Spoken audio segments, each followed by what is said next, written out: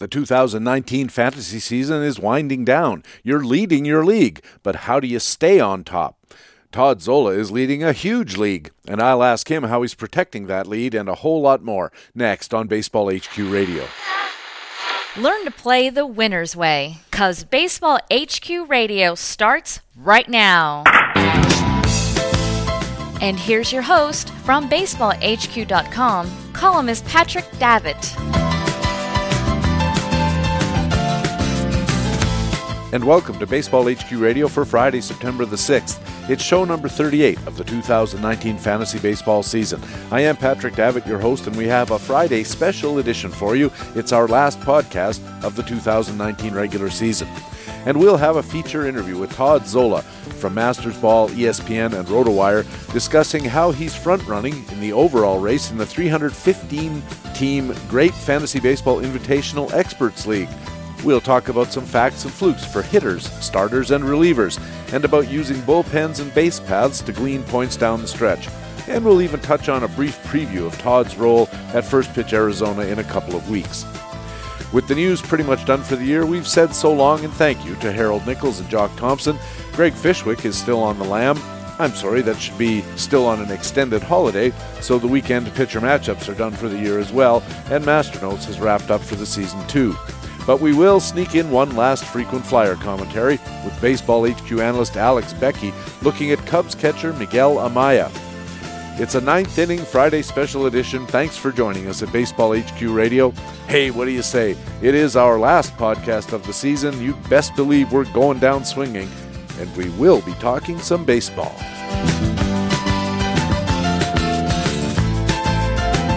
And in the first inning of this Friday special edition, part one of our feature expert interview with Todd Zola from Masters Ball, ESPN, and RotoWire, and a regular guest here at Baseball HQ Radio. Todd, welcome back to the show. I guess we'll be talking at first pitch, but this is the last podcast for the regular HQ Radio. It's bittersweet, I would say. I don't know. Actually, it's bitter. It's nothing sweet about it.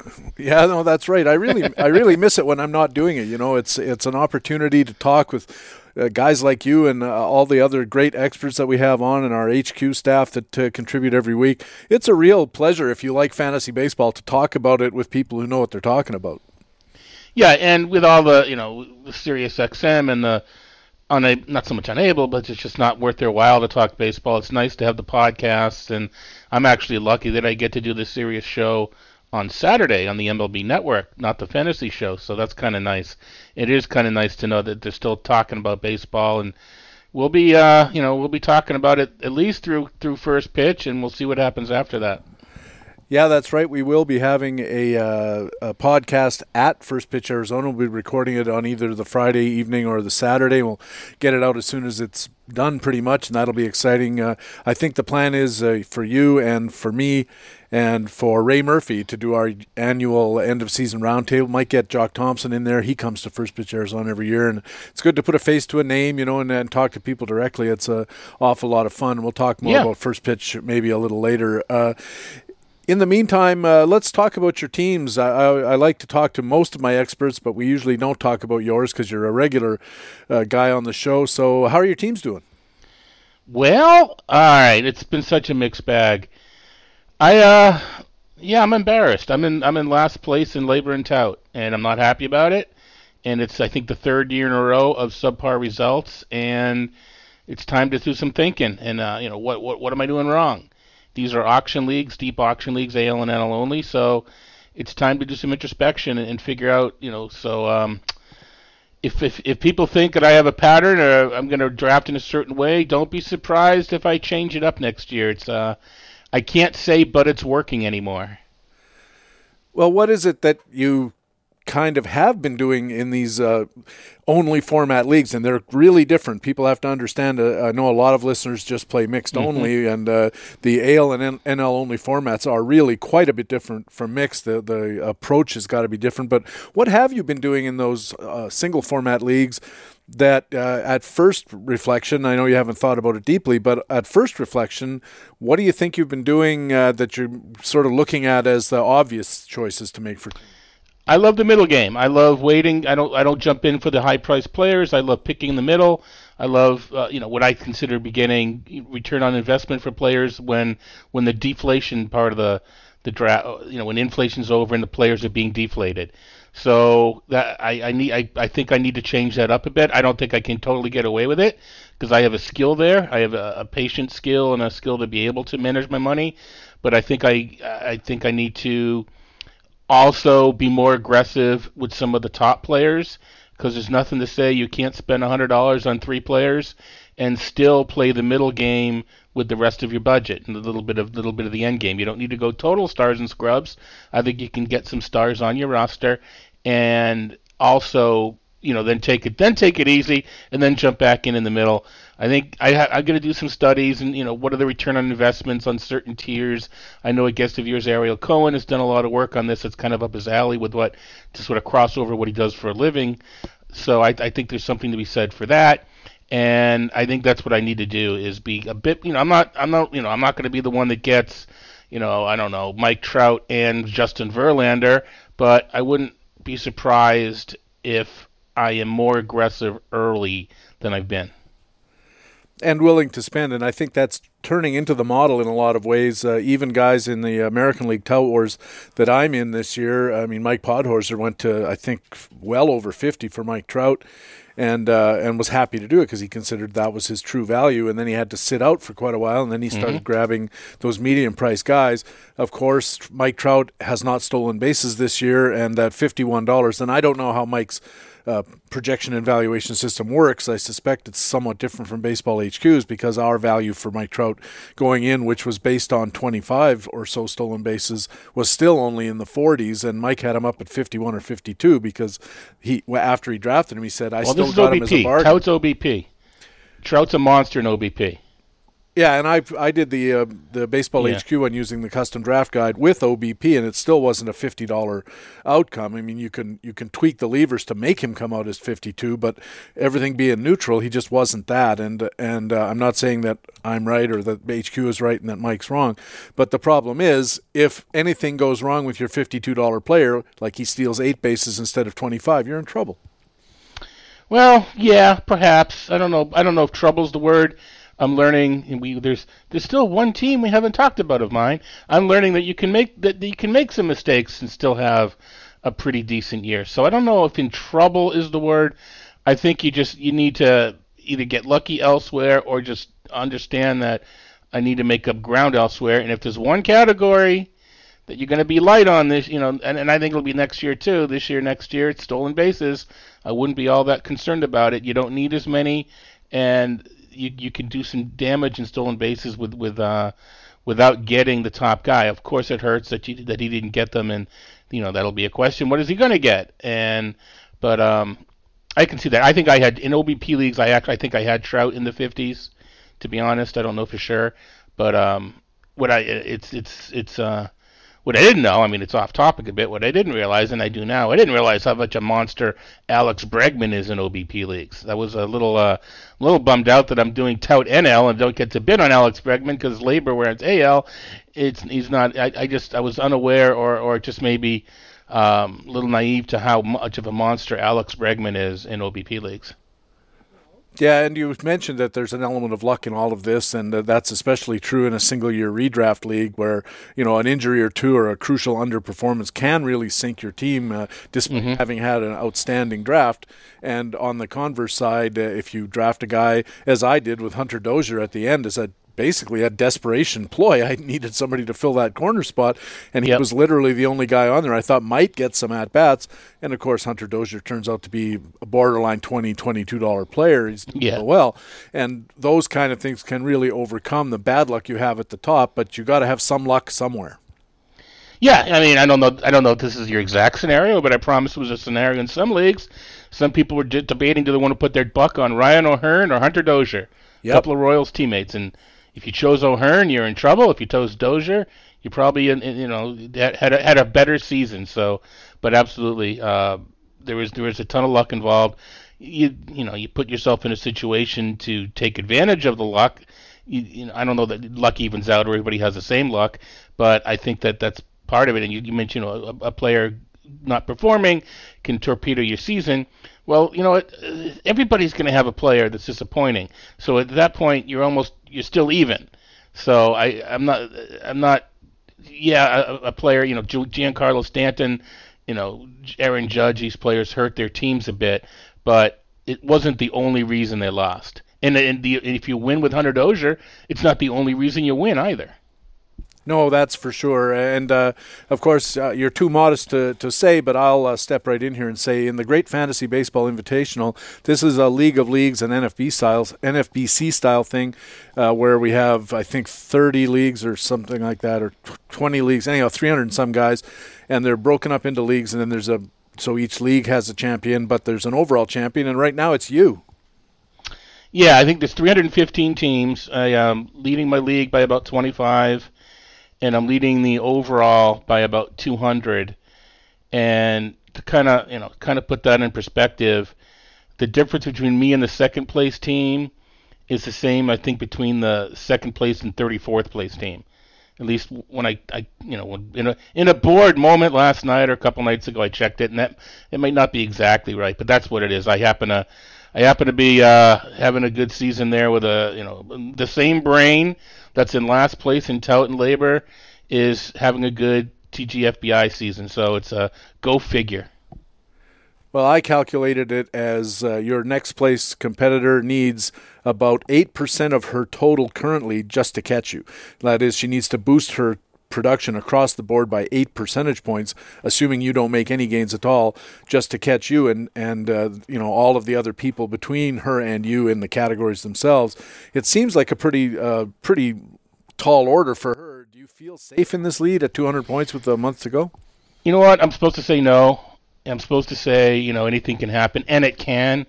But yeah, I actually do feel kind of safe. I'm not. Who knows? Weird things can happen. I don't think it was less than a month, and it certainly wasn't September where players are losing at bats, but I gained 200, 250 points in hitting in a short order. And it's probably been 6 weeks, 6.5 weeks or so, but you can make pretty meteoric rises fairly quickly. I don't know that you can do it September. I mean, we'd say September. The season ends on the 28th. I mean, it doesn't seem like much, but that's 3 fewer days. I mean, it's 10% of the month. That if you look at it that way, 30, 31 day month, and even the stars just aren't going to play as much. Maybe the Cardinals and some of the teams that are chasing stuff will play the regular amount, but towards the end of the month, you're going to see a lot of these play. Say the Red Sox fall out of it, you're not going to see Mookie Betts and Bogarts and Devers every day. You're just not going to. So it's harder to make up ground in that manner. So yeah, I think it's going to take nothing I can do. I mean, I'm going to make my moves, but it's going to take a catastrophic failing by all my players to lose this lead, and to be honest, I do feel pretty comfortable about it. And I think you should. I think that whenever you look at where you stand in a league, there are a couple of factors that you need to look at. And the first one is how big is the gap, of course. And if you're not in first place, you need to be looking at how many teams you have to jump over to get to wherever it is you want to go. And the more of them there are, the harder it's going to be, because there's a compounding effect that goes, I need 4 points to get past Larry, but I need 4 more to get past Jim. And that means I need, I've got an 80% chance of doing one or the other. I got a 60% chance of doing both. And so it goes. And then inside the categories, the same thing is true. But I know when you said you moved a lot, not only in points but in standing places in that big spurt that you had, I was 40th or 41st or something, and I'm now in 11th. I just checked this morning, and it's just one of those situations where, because I'm relatively far down in some of the categories, they're very tight. And I looked at it, and for instance, in wins, if I could somehow net 4 wins more than everybody else, of the next 40 guys in front of me, I could probably pick up 25 or 30 points. Yeah, well, that's I'm learning one thing. I am learning more about. I think we even mentioned this a couple weeks ago. Someone like Ray Murphy has been in the top 10, has had a fight points. Rob Silver has won it overall. You've had him on the show a few times, as a guest. I'm learning more and more about what happens in an overall competition. Now, just a position. I don't have to, I need steals, I need saves. I just need players to play. So I'm not micromanaging on that level, but I do have a better feel for how much ground can be made up and lost. So if I ever, knock on wood, am in this position again, either in the TGFBI or in the NFPC, if I jump back in it, then I'll have a better idea how to manage, if I'm blessed enough to be in the position that I'm in now. So I'm trying to learn. I'm trying to pay attention to these sorts of things. I'm not, we hear it all the time. I talk to Rob, I talk to Dave Potts, who was in on the show. Sometimes they're in the first place. They have to decide, do I want to win my league or do I want to advance further in the overall? I don't have to make that decision. I just need players that are playing. This guy's got 4 games. This guy's got 3 games. I don't care if he steals or hits homers. He's in my lineup. The one that's got 4 games. Just I need stats, and stats. In general, at this point, what do you think the proportion of the outcome in this massive 315-player league is going to be due to luck rather than to sound management? I don't know. And people that luck steal and they like to put 70-30. I don't know what it is. I got lucky with some of my pickups. Again, the same brain that put in pickups for other leagues and had them, sent back to the minors, got Christian Walker and got John Birdie and got players like that. So I don't know the percentage. I just know that it's involved, and I also don't know. I mean, it's not like you can have no knowledge and get lucky and win. The luck has to supplement knowledge. What the actual split comes out to be, I don't know.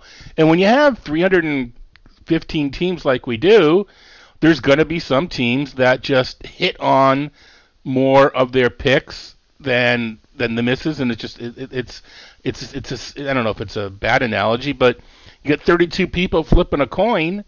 One of them is going to flip heads 6 times. Yeah, it was lucky, but it was within the realm of probability. So it's within the realm of probability that the guys I picked up in Fab, in Fab in the league, it's within the probability that I had 4 or 5 of them hit, because based on 315 teams, someone's gonna, and it was just fortunate enough to be me. That's all. So I think there's some grinding involved. I took a little flack this week. Well, now I have a mental block over the Colorado outfielder that was just called up. Sam Hilliard. So I picked him up and I posted on the Twitter, $7 for Hilliard uncontested. I'll take that. I didn't judge. I didn't say they should have bid. I didn't, whatever. I just said I'll take that. And one response was, well, he's got 7 away games this week. I'm like, well, yeah, but I don't need him this week. I'm looking at him when he has 3 straight home series the following week, and NFBC and TGFBI, you literally have people active for series. It was a midweek transaction period for hitters. So that's what I'm looking at. And then someone wrote back and said, well, if you didn't expect to use them this week, it's a waste of money because it's only 75% of your budget that or the time you can use them. Well, yeah, I suppose, but again, I don't need them this week. It wasn't as if I was going to pick somebody up. So I think I think part of the point I'm getting is that this sort of thinking goes into picking up the free agents. I mean, who knows what Hilliard would do if he has a great homestand? Then I look lucky. If he has but was it luck or was it I looked ahead a week and saw that he's got 10 straight games at home? So there's going to be some luck. And we talk about players not performing, and I didn't have a perfect draft. And that's the other thing I've learned is, and we knew this anyway, but sometimes it's nice to see it. It's not going to be the perfect draft that wins. It's going to take some moves in season. Not that I or anybody else listening, just gives up in the middle of April when they have a poor team. But it's when you see it happening, it's nice to validate, knowing, just keep grinding, this sort of thing. And the other thing is that you mentioned the variability of tossing the coin. There's also variability in the players that are on your roster, whether you grabbed them through Fab or whether you had them on your roster and they were really killing it for you. I mean, all of us have those stretches of 10 or 15 games where a player just plays really, really well or really, really poorly, and you've just got to build that into your expectations and stick with them. That comes back to luck to the extent that when the variation happens can really be critical to how you do. But if you keep the guy on your roster for the whole year, then his variations are just part of his record, and you have to live with sometimes he's batting 600 and sometimes he's batting 200, and most of the time he's batting whatever his average should be. Yeah, and then the luck has to do with injuries as well. I lost Trey Turner early in the season. I lost Mike Clevenger early in the season, and I lost several players further on into the season. But it worked out that I had some players that backfilled, that picked up, that sort of thing. But it's again, it wasn't perfect. It isn't perfect. I mean, I picked up Anthony Santander. No idea that he was going to turn into a very viable fourth, fifth mixed league outfielder. I just needed a spot that week, and whether or not I liked his playing. Usually, with me, it's usually playing time. I tend to focus on playing time as opposed to what they did the previous. Oh, he had 3 homers. I'm going to pick him up. He had 24 at bats. I'm going to pick him up. So maybe that's probably why I end up getting Santander. But a couple players, Kyle Seager and Jackie Bradley, who I've had on the team. Others may have dropped them. Maybe I was lucky that I had the ability to stash them on reserve without injuries. You can call that luck. But looking at their underlying metrics, both of them, StatCast said for both of them that they were going to have better days ahead. So it's just picking the right time to put them back in, and they were both part of my the 6-week surge that I mentioned where I gained 200 points. So it was lucky that I could stash them on reserve, but the skill aspect is looking at the StatCast numbers and saying their expectations, their outcomes are below their expectations. Be patient. Days will get things. Better days will come. Well, best of luck the rest of the way. That's going to be fantastic to watch, and I really like your chances of winning. If Vegas was putting down a line, I'd take you in the over for sure. You're listening to Baseball HQ Radio. Patrick Davitt with Todd Zola from RotoWire, ESPN, and Masters Ball. At RotoWire, Todd, you had a column recently, just last Friday, I think, about bullpens and base paths. You talked about those two categories in particular as places that guys need to be looking if you do need to make moves. I'm going to ask you why the focus on these two categories, but of course I think I know. Well, it's alliteration. I like alliterative titles. Right, yeah. No, it's just basically they're both important, and when you look at season-long numbers, season-long stats, while this is true with anything, I think specifically with these categories, it's you want to kind of know what's happening lately, especially bullpens. I don't care what happened before the All-Star break or whatever. I want to know what the bullpen's doing now with all the trades, with all the changes. I want to know what the bullpen's doing now, and I've done a study on steals that show that first and second half tendencies with the just the number of times teams run changes based upon what happened in the first half. So I think these are two numbers, so obviously both important in team management, but I also think you need to focus more, or you don't learn as much looking from season-long numbers as you might for some other metric, some other category. So you talked about the Red Sox. This was a week or so ago. So at the time, they hadn't really done much to change things, except they finally settled on Brandon Workman as their closer. What point were you making about the Red Sox bullpen as having improved? Yeah, it was more they didn't do anything. I guess the reason, just to explain a little bit, is when you're trying to stream hitters either on a daily basis or even for a weekly basis. At this point, because bullpens are so prevalent, they're not quite pitching 4/9 of the game. A starter still goes a little over 5 innings, but they're pitching 40, 41, 42% of the game, and I think you can't just look at a starting pitcher and judge if you want to use a hitter or not. You have to consider the bullpen as well, and that goes on a weekly basis. So I think we've got some preconceived notions about certain bullpens, who's good, who's bad. And I just wanted to sort of verify. Unfortunately, in the end, there was nothing huge. There was just no huge takeaway, but you don't know that until you do the study. But the Red Sox just organically got better. As a bullpen, they pitched better. There was some luck involved, for sure. Some of the top pitchers got a little bit more lucky. But I think in general, the bullpen was better. And if you're looking at the Red Sox, and it's so hard because their starters are so variable.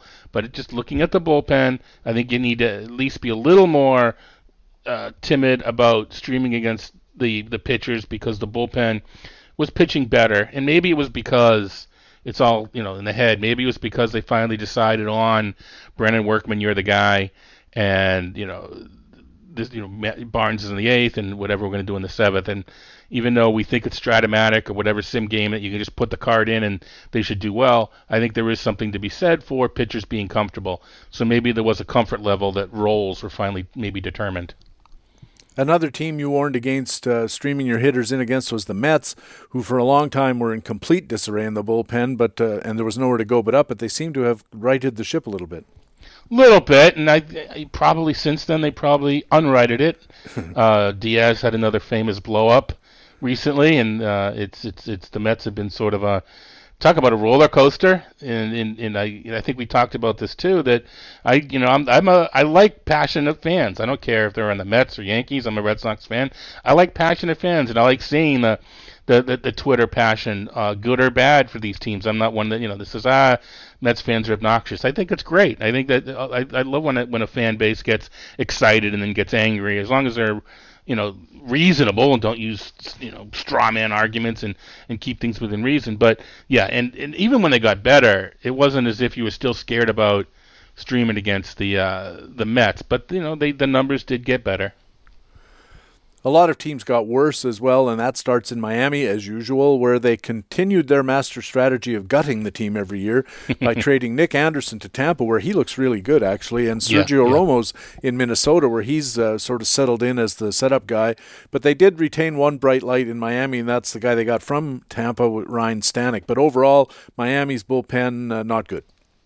Yeah, and Stanek needs to be an asterisk. He's got a live arm. He just has to stop walking the ballpark. Reports are that Jose Urena is going to see a look at closer down the stretch. How many opportunities the Marlins give him will, obviously remains to be seen. It's an Urena's interesting because, the old 95, 90, fastball that's up there, but it's straight and doesn't have the secondaries. Maybe he'll work out. Maybe it'll work out for him in a closer role. It'd be interesting to see, but. I think even since I wrote this, Stanek had another blow up, but it's another live arm, and we'll hopefully, we'll see if the Marlins can figure out what to do with these sort of guys. They're going to have to for the next time they compete, but yeah, it's in Miami is sort of important just because their starters are pretty good, but there's still a place that you might want to look at for streaming hitters against a couple of their starters. Urena got a save, I think, his first just the other night, Wednesday or Thursday or something.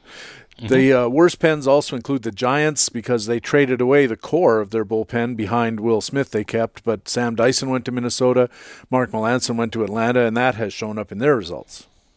Yeah, and this is a team where, borderline, do I use my hitters against Samardzija? Do I use them against Bumgarner? These are good starters, but they're not starters enough to be scared about. And then you say, you know what, the bullpen's pretty good though, so I'm backing away. Now you can't say that anymore. So now, the tie goes to starting against a Giants pitcher at this point. And the Angels have had some bad recent relief results, or had at the time that your story came out, but you made a point of telling your readers it might be a usage anomaly because the Angels are leaning towards openers whose stats get bundled in with the relievers because they don't start games as starting pitchers. Not just actually it's the primary pitcher who gets bundled in as the reliever. Right. And those they were having their primary pitchers were not, or bulk pitchers, whatever it might be. They're the guys that weren't pitching particularly well. So that's something we're going to have to, as we continue to go on, whether you play DFS or whatever it might be, you're going to have to do some more filtering when you look at bullpens, and whether it be from the 7th inning on or with a certain lead or however you want to do it. It's becoming so specialized even in this area that you can't just sort on Fangraphs and hit relievers because it could be misleading. Over to the stolen base side, the point you were making in the article was it's so team dependent. A manager decides nobody's running, then nobody's running. But you pointed out, for instance, the Nationals have turned on the green light a little bit. Yeah, and sometimes if it's monkey see, monkey do. Or I've always felt that steals were they're kind of a want to. They're opportunity, they're skill for sure. But it's weird how many players that are having particularly good seasons that can run a little bit just also have steals, and there's a confidence level I think in there, and it goes with the team as well. And the Nationals went on there a bit of a run. Of course, they've got Trey Turner, who's in the low 30s, I believe, with steals. Victor Robles, who can run. So they do have a couple people, but I mean Juan Soto, not that he can't run, but 8 or 9, whatever it might be. So they're running some of their players that you don't think about run are running, and it's a good place to you can't go out and pick up Trey Turner obviously, but if you're trying to figure out where you are, well, he's going to keep running. Soto's going to get me a couple more. Rendon might get me one or two more, things like that. So and I don't know if it caught me by surprise, but if someone had said, who's leading the league in steals or whatever it might be, I don't know that I would have said the Nationals. Maybe I should have, but I didn't know that I would have. You said that the Marlins aren't running, and they should be. Yeah, who am I to say? But you play in a park that's huge. You don't have any real power. Well, you get a couple of power hitters. Why not run? And I know the game is not to run now. I mean, you're not waiting around waiting for Starlin Castro to hit a 3-run homer. Saying somewhat tongue in cheek. So and they've got some guys that with some wheels. Either that, or why aren't they bringing up some of the players with wheels? So it's sort of, again, my joke is I like to leave this to our friend Joe Sheehan, this kind of analysis, and I'll take care of the fantasy. But it just whatever. I felt that the little editorialism. Why aren't the Marlins running? Well, the Red Sox were running through the first part of the season, and now they seem to have pretty much stopped. Yeah, and the team is still scoring runs, they're still hitting. Whether it's just a different distribution of who's doing the hitting, I don't know. Whether it's last year, Alex Cora had the Midas touch. This year, not so much. It could be that whole attitude thing. They're just not as confident, or they're trying to catch up in the wild card, and so maybe they're just afraid to make an out. Whereas last year, they had such a lead that they could freely, if they made an out, was so what sort of thing. So whether it's mental or not, I don't know. But they're not any slower, I don't think. Some of these players. So it's just weird how they stopped running. And I still think I think Bogaerts can get us to the. If you had these guys in your roster and you expected some steals, I think you had a plan to get them elsewhere. That was part of the reason for the Red Sox. So. Andrew Benintendi might help me if he started running a little bit as he did in past years. The Blue Jays might be running, but they have to stop getting caught. Yeah, it's an interesting the whole anti-saber thing that we talked about as far as team tendencies go. I think that they will let him run. I think that they want the Kevin Biggio, and they want Bo Bichette, and they want some of these kids to run. I don't think they're going to stop them. I think they need them to learn how to increase their efficiency, get better reads, and I don't think you can do that by putting the brakes. I think you have to learn on the fly, and you let batters learn on the fly, and they strike out, and no one says anything. So I think it's just letting these base runners learn on the fly and getting caught, and it's an outs and out. It doesn't look good, but I think it's just what they have to do is let these guys learn on the fly, and if they want it to be part of their game, and I think they do. So. Not happy about the 9 for 17 or whatever it might be for Biggio, but I think it's just part of the learning process of learning the skill. And wouldn't shock me. I'm trying to think back in the Blue Jays organization. Who could they bring in? For a while, it was always Davey Lopes, right? Teams brought in Davey Lopes, and their stolen base percentage went through the roof the next year. Always got better. So I wonder if there's just someone they could bring in spring training and work with the runners to better jumps, better reads, etc. Yeah, Ricky Henderson made kind of a name for himself over the last few years as a kind of a coach for hire to improve that angle on things. Todd, interesting as I expected. Take a quick break here and we'll come back in a couple of minutes. We'll talk about some players. Facts and Fluke. Good plan. Todd Zola writes for Masters Ball, ESPN, and RotoWire, and he'll be back a little later on in the show. But coming up, it's going to be our final frequent flyer comment of the season. But first, I want to take a second to say thank you to some people who really made the Baseball HQ Radio podcast this season. I'll start with our Baseball HQ commentators. Our Market Watch commentators, of course, Harold Nichols and Jock Thompson. They both did an excellent job, and believe me, behind the scenes, it's not as easy and fun as it sounds. Our frequent flyer commentator was Baseball HQ analyst Alex Becky, doing a killer job, and our weekend pitcher matchups were presented by Baseball HQ analyst Greg Fishwick. And of course, it wouldn't have been the show it was without our regular weekly talk with Todd. I just can't say enough about Todd Zola. He's one of the best analysts in the business, always ready to talk baseball here on Baseball HQ Radio, and a good friend. We also had a who's who of the fantasy baseball industry as our special guest experts, and I'd like to give them my thanks right now in reverse alphabetical order. The Z guys shouldn't always have to go last.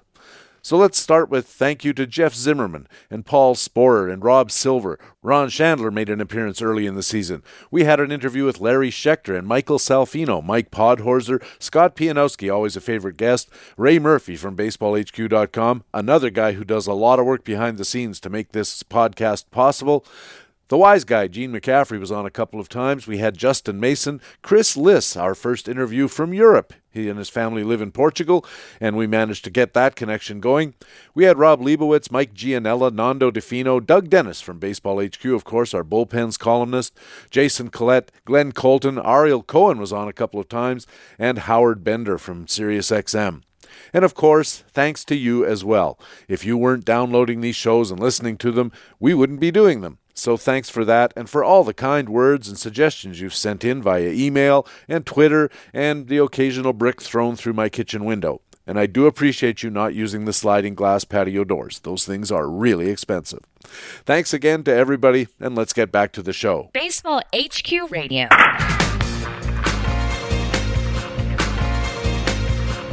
So welcome back to Baseball HQ Radio. Patrick Davitt here. Time now for our final HQ Radio commentary, The Frequent Flyer, where we apply BaseballHQ.com tools to pick out players on whom you might want to take a flyer, because they could be available in your free agent pool and they have the potential to deliver big returns. This year, by the way, our frequent flyer commentary has tipped Baseball HQ Radio listeners to all kinds of players who made an impact this year, like Nate Lowe, Caleb Smith, Harold Ramirez, Zach Gallen, Ian Miller, Nate Pearson, and Emmanuel Closet, who could be great keeper league gets, Brock Burke, and of course, in late April and early May, we had two genuine studs. Oscar Mercado of Cleveland, who has 10 homers and 13 steals in this season with a .271 average. And Yordan Alvarez was a frequent flyer. All he's done is hit 22 home runs, drive in 63, and amass a .317 average in just 240 at-bats. I've heard talk he could be a first-round pick next year, and the frequent flyer had him first. We had a lot of flyers, and they were pretty darn frequent. This week's frequent flyer, Cubs catcher Miguel Amaya. And here to tell you more, one last shot from Baseball HQ analyst Alex Becky. There's a frequent flyer going back, way back. It could be, it might be, it is a home run. Holy cow. Of course, longtime Chicago Cubs fans will recognize that no one, simply no one, is better at that signature call than the legendary Harry Carey. And yes, we did substitute frequent flyer for there's a drive going back, way back. But in honor of Harry Carey's memory, and in joyous anticipation of Baseball HQ's annual expedition to Arizona, this time to Mesa, next to the spring training home of the Chicago Cubs, let's whet your appetite for the Arizona Fall League by introducing a 20-year-old Chicago Cubs catcher that appears to be rising quickly through the rookie rankings. Twice named as a Futures Game selection by the age of 20, being first selected at 19, his first full season of professional baseball. Wow! Chicago Cubs catching prospect Miguel Amaya appears to possess developing power, something very, very valuable at the catching position. Through 99 games at Class A Advanced Myrtle Beach, Miguel Amaya belted 11 home runs in only 341 at-bats, ranking him in the Carolina League's top 20 for home runs in 2019. Not bad for a catcher. Are you listening, Dynasty owners? On the other hand, Miguel Amaya seems like he has some room to grow before reaching Wrigley. In fact, we're not projecting him to debut until 2021. That's why Miguel Amaya, like all of our frequent flyers, should be considered to be a long shot, who may be worth a flyer if he is still available in your league. Yes, it's not unusual for catchers to take a longer development path in the minors, but Miguel Amaya's defensive productivity behind the plate and his prowess while batting could certainly accelerate that timetable, especially with a productive performance in the Arizona Fall League. Plus, keep in mind that there's hidden value here.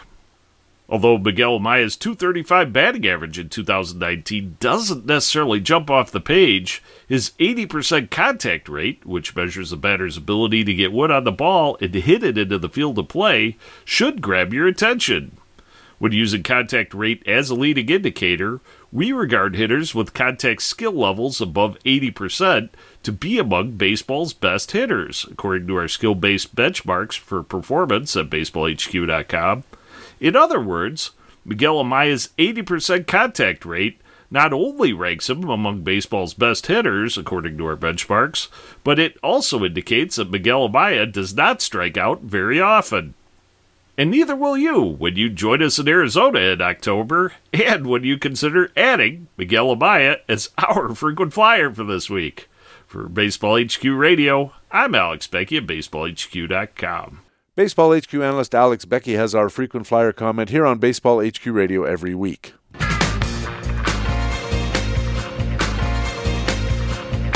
And welcome back to Baseball HQ Radio. I'm Patrick Davitt. Time now for part 2 of our feature expert interview with Todd Zola from Masters Ball, ESPN, and RotoWire. Todd Zola, welcome back. Good to be back with you, Petey. Makes up for last week when we weren't able to talk. That's right. It does, and it's always such a pleasure to have you on. Now, I know we're both going out to First Pitch Arizona, and I'll talk about this a little later, but one of the most popular panels, actually 3 of the most popular panels now, is the Factor Fluke sessions, where we look at hitters and pitchers and I think relief pitchers this year, I'm not sure, and decide whether their performance this year was a factor or fluke. And I thought, you're not doing that panel this year. You have a different, real interesting panel about the baseball with Ron Chandler and Jason Collette, and I'm going to be hosting a panel, not on one, and so I thought we could talk about some hitters and whether they're facts or flukes. It's that time of year when we're looking ahead to 2020. I've seen quite a few mocks already. I've seen some for real draft and holds. Before we start talking facts and flukes, how valuable do you think these super early drafts are? Having been in them and done them, I think they're more entertainment at this point than they are real. I think that you begin to set the market. So from a content provider, it gives me players to focus on. All right, even if it's September, this guy's being drafted here. My ranking say, or my initial thought is here, so I do a deeper dive. Whether it helps you draft in March or not, I remain unconvinced. I think it's fun from the pure. Just the, I don't know, aesthetic, but just it's clean. You don't have any preconceived. No, there's not an ADP. There's not a ranking out there. You're drafting. It's pure. It's your own thoughts. I actually do a league, and one of the reasons I'm not doing any of the mocks yet or whatever, I do a league. It's an NFBC league that is going to start drafting on September 29th. It's a real league. I've talked about it. We call it the Premature Draftulation League, and I actually share a team with Derek Van Riper, the Athletic, and it's a real league. It's an NFB satellite, and it counts.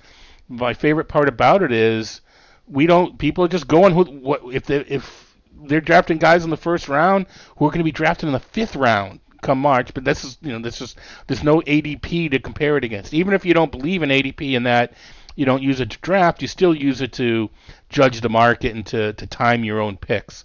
It's not there. So I think it's great. Justin Mason, our friend Justin Mason, is putting these together, these early mocks, the same guy that does the TGFBI. I think it's a great thing.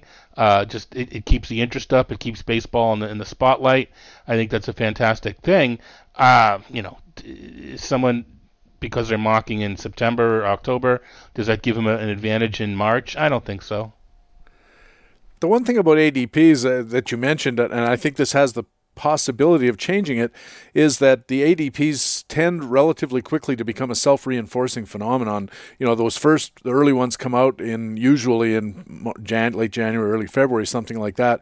And because of the auto drafting systems, and partially because people look at them and use them to, as you said, to calibrate when they want to take guys, those ADPs start getting pretty solidly self-reinforced pretty quickly. And I wonder if there's a chance this year that, kind of like NCAA football rankings, that Clemson comes out number one before anybody's even played a game, and now they are number one until somebody beats them, basically, or until something goes wrong, and they get to maintain their position without necessarily having done too much to have earned it in the first place, except winning in a previous year. So as questionable as the ADPs are, is there a chance that starting these mock drafts this early is going to make them even weirder?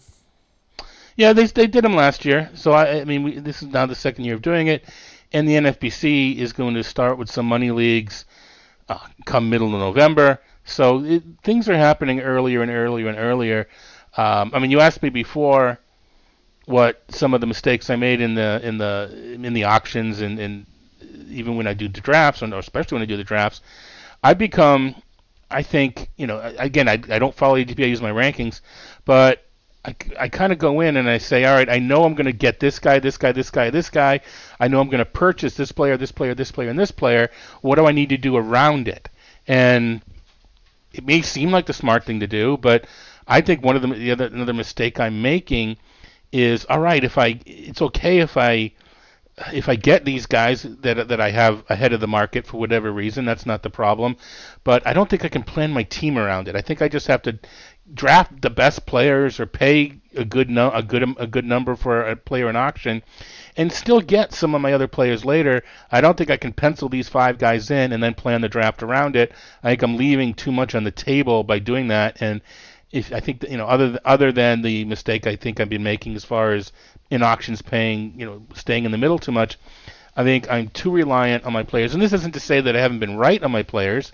It's that I don't think you can give stuff up early just to get them later. And I think that's kind of a global mistake I made. I don't know whether people use ADPs and if they're people that in a similar nature in that, whatever whose ADP you're using, whoever's rankings you're using, I know I'm going to get these 6 players. I've written articles that this is how to do a draft. You're going to get these 6 guys. What do I need to do around it? I'm beginning to think that's not the best approach. Well, I'm not beginning. I'm convinced it's not the best approach. Well, as I said, we're talking facts and flukes, big panels at the First Pitch Arizona about that, and usually, in fact, almost entirely, they're going to be guys who performed in an unusual fashion or to an unusually high or low level, and then we try to decide whether it was accurate. And I'm curious about some players in that regard, and I'd like to start with a guy I had on 2 of my teams. I bet and won on Baltimore middle infielder Jonathan Villar. He was a $40 player in 2016, had 19 homers, 63 bags. Not quite there this year, but certainly around $30 worth, 20 homers, 33 bags, batting .280. How willing should we be to accept that this year is the real VR, and how high would you slot him for 2020? Yeah, all right. So first, I think Baltimore has one more year of control, and whether they go to arbitration or extend him a contract, or maybe they non-tender and he goes elsewhere, it's with playing time. What we're seeing with VR, we're seeing a rate of production that he's done before, and it may be on the upper end of what you expect, but the rate of production isn't the fluke.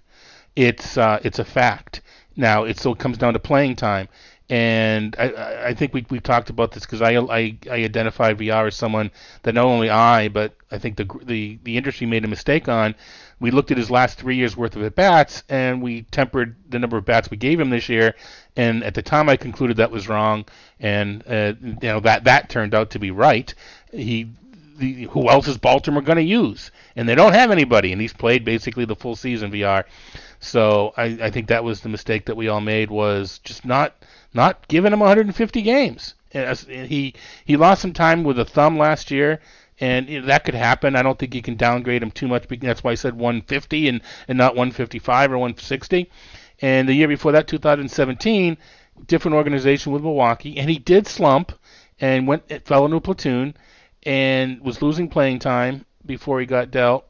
So there is that possibility, but if he's back in Baltimore, yeah, this is what we said. Now the batting average, I mean, 280. He's hit 287, 286 before. I don't think it's a fluke, but you know how batting average can be. Hit 260 next year and be the same guy. He's going to run and he's going to hit. You're not sacrificing power from the middle infield. So if he's back with Baltimore, he's the kind of guy you want. If you draft a Nolan Arenado or a JD Martinez in the first, you're not going to get any steals. He's the kind of guy you have to look at if you want to start to balance out your team. For sure, I think he could easily finish up this year 25-40, and what team he ends up on is going to be critical. But don't you think at this point that no matter where he ends up, he's going to be a starter? He's going to have to play his way off the roster, because I think most teams would be interested in acquiring him not to be a guy you play every 2 out of 3 days. They're going to want a 150 games played guy. I would think so, with the small asterisk that he's not a good defender. And he's not a smart player. He's not an instinctual player. He's not a fundamentally sound player. And I think that was part of the issue in Milwaukee. So if he's on it, I want him to stay on Baltimore. Yeah. Because they're not in a position yet to care. And maybe this is a reason why one of the top teams will not sign him, is because they know that. I mean, if I know it, they're going to know it. So I want him. I want to read that he avoided arbitration as he's signing for X amount of $1 million and staying with Baltimore. I actually, from a fantasy point of view, I want to read that. How confident are you that Rafael Devers been a revelation this season? 29 homers, 107 RBIs, 114 runs scored. I think a few bags and a .320 batting average. He's easily the top third baseman in all of baseball for fantasy purposes. How confident are you that Rafael Devers is the real deal? This is a fact and not a fluke. It's a fact. However, as you know, there's skills come in ranges as well. I mean, he can be the same player and he can hit 290 and 25 homers and et cetera next year. And it's just that he finished this year, he's at the 95th percentile of his skill level. Next year, maybe it's the 55th or 45th percent. Who knows? So what we're seeing is the real deal. That's where he falls. What the actual numbers are, I don't know. The power, it's weird, and he took a long time before he got off the schneid with the power, and yet he's gonna have 30-something plus homers. According to some data, which I will probably refer to in a bit, he's a little bit lucky in that regard, but I haven't adjusted the data for Park yet. So once I adjust it for Fenway Park, I'm not sure how lucky he'll be. But what we're seeing is real. But that doesn't mean he's going to repeat these numbers. For me, what jumps out is the big improvement in strikeouts, avoiding strikeouts, putting the ball into play. 2 years ago, I think he had a BABIP of around 360 or something like that, and that's pretty much the same as what he's doing this year. Actually, 350, probably closer. Yeah. But he's putting that many more balls into play, which means he's getting that many more hits at that BABIP, and that means his batting average goes up because he's just not striking out as much. Todd, I have to give you credit where it's due. For a long time, were the biggest Ketel Marte fan I knew. And sometimes it didn't go all that well for you. But this year, I hope you grabbed him again. He's a top 20 hitter, $30-ish value like VR, only 9 stolen bases, but almost 30 home runs, and a .324 batting average, elite contact. How enthusiastic will you be on Ketel Marte as a fact for next year, or are you worried it's a fluke? Well, to be honest, or to be fair, I liked him for the latent speed. So I'm not gonna. I appreciate the note that I've been higher on him than a lot of other people, but is right for the wrong reasons, if you will. I did. No one expected this power surge, but at this point we'll take whatever we can get. Unfortunately, though, I just see a lot of luck in Marte's profile, especially power. And here's where I was going to mention the data that I was referring to, and I'll credit Mike Podhorzer, who has, you mentioned as far as AL Tout before, but he does some work on projections, and he has an annual presentation at the spring first pitch forum where he looks at fly ball distance correlating to home run percent, and there's this year it's like an 80% correlation. So and this is again without adjusting the data for Parks, and Marte just falls on his fly ball distance does not correlate to the number of homers that he's hit. And I need to do more work on this research, but he's pulled 23 of his 28 homers, and I think the preliminary research shows that You're more able to sustain your home run production if you get more opposite field home runs than that. So his hard hit rate is fine. His speed is still off the chart, so there's still latent speed in there. But if the power, and I'm not going to be the only one that's going to say the power is going to fall. Now, most people are going to say it just because it's the thing to say. I like to look at the reasons, and I can support it using fly ball distance and pull data, and that's why his home runs are going to fall. The couple of big things that I've noticed about Marte is a pretty significant 5 or 6 point gain in hard hit ball contact, a commensurate decline in soft. He's stayed in the middle as far as medium, and that seems to have fueled, along with possibly the ball, we have to give credit, his home run per fly ball rate has pretty much doubled from 10 to 20%, and that worries me quite a little bit. Trevor Story, Todd, is the top shortstop by Baseball HQ value. He's got 30 home runs, 19 stolen bases. He'll probably finish something on the order of 35-20. Batting average hovering around 300. But Francisco Lindor is in the conversation. He's at 27 home runs and 20 bags, also right around 300. And he missed the first 3 weeks or so of the season. How will you be ranking Story and Lindor as facts or flukes for 2020, and in what order? I think they're both facts at this point, and it seems at the time. Remember, we were all concerned about Lindor running. It seems though our concerns were misplaced at this point. They're both first round picks. Where in the first round exactly, I don't know. But I don't know if it's the golden age of shortstops, but man, there's a lot of really good shortstops out there. They're the two best. So I think Lindor may end up ranked just a little bit higher, just because, again, this is the principle you were talking about before, the Clemson principle, where he was ranked higher and there's no reason not to continue to rank him higher. I think if you're going to say I'm going to pass on Lindor at the 5th spot to take Story to 10th, maybe it becomes the proverbial value thing.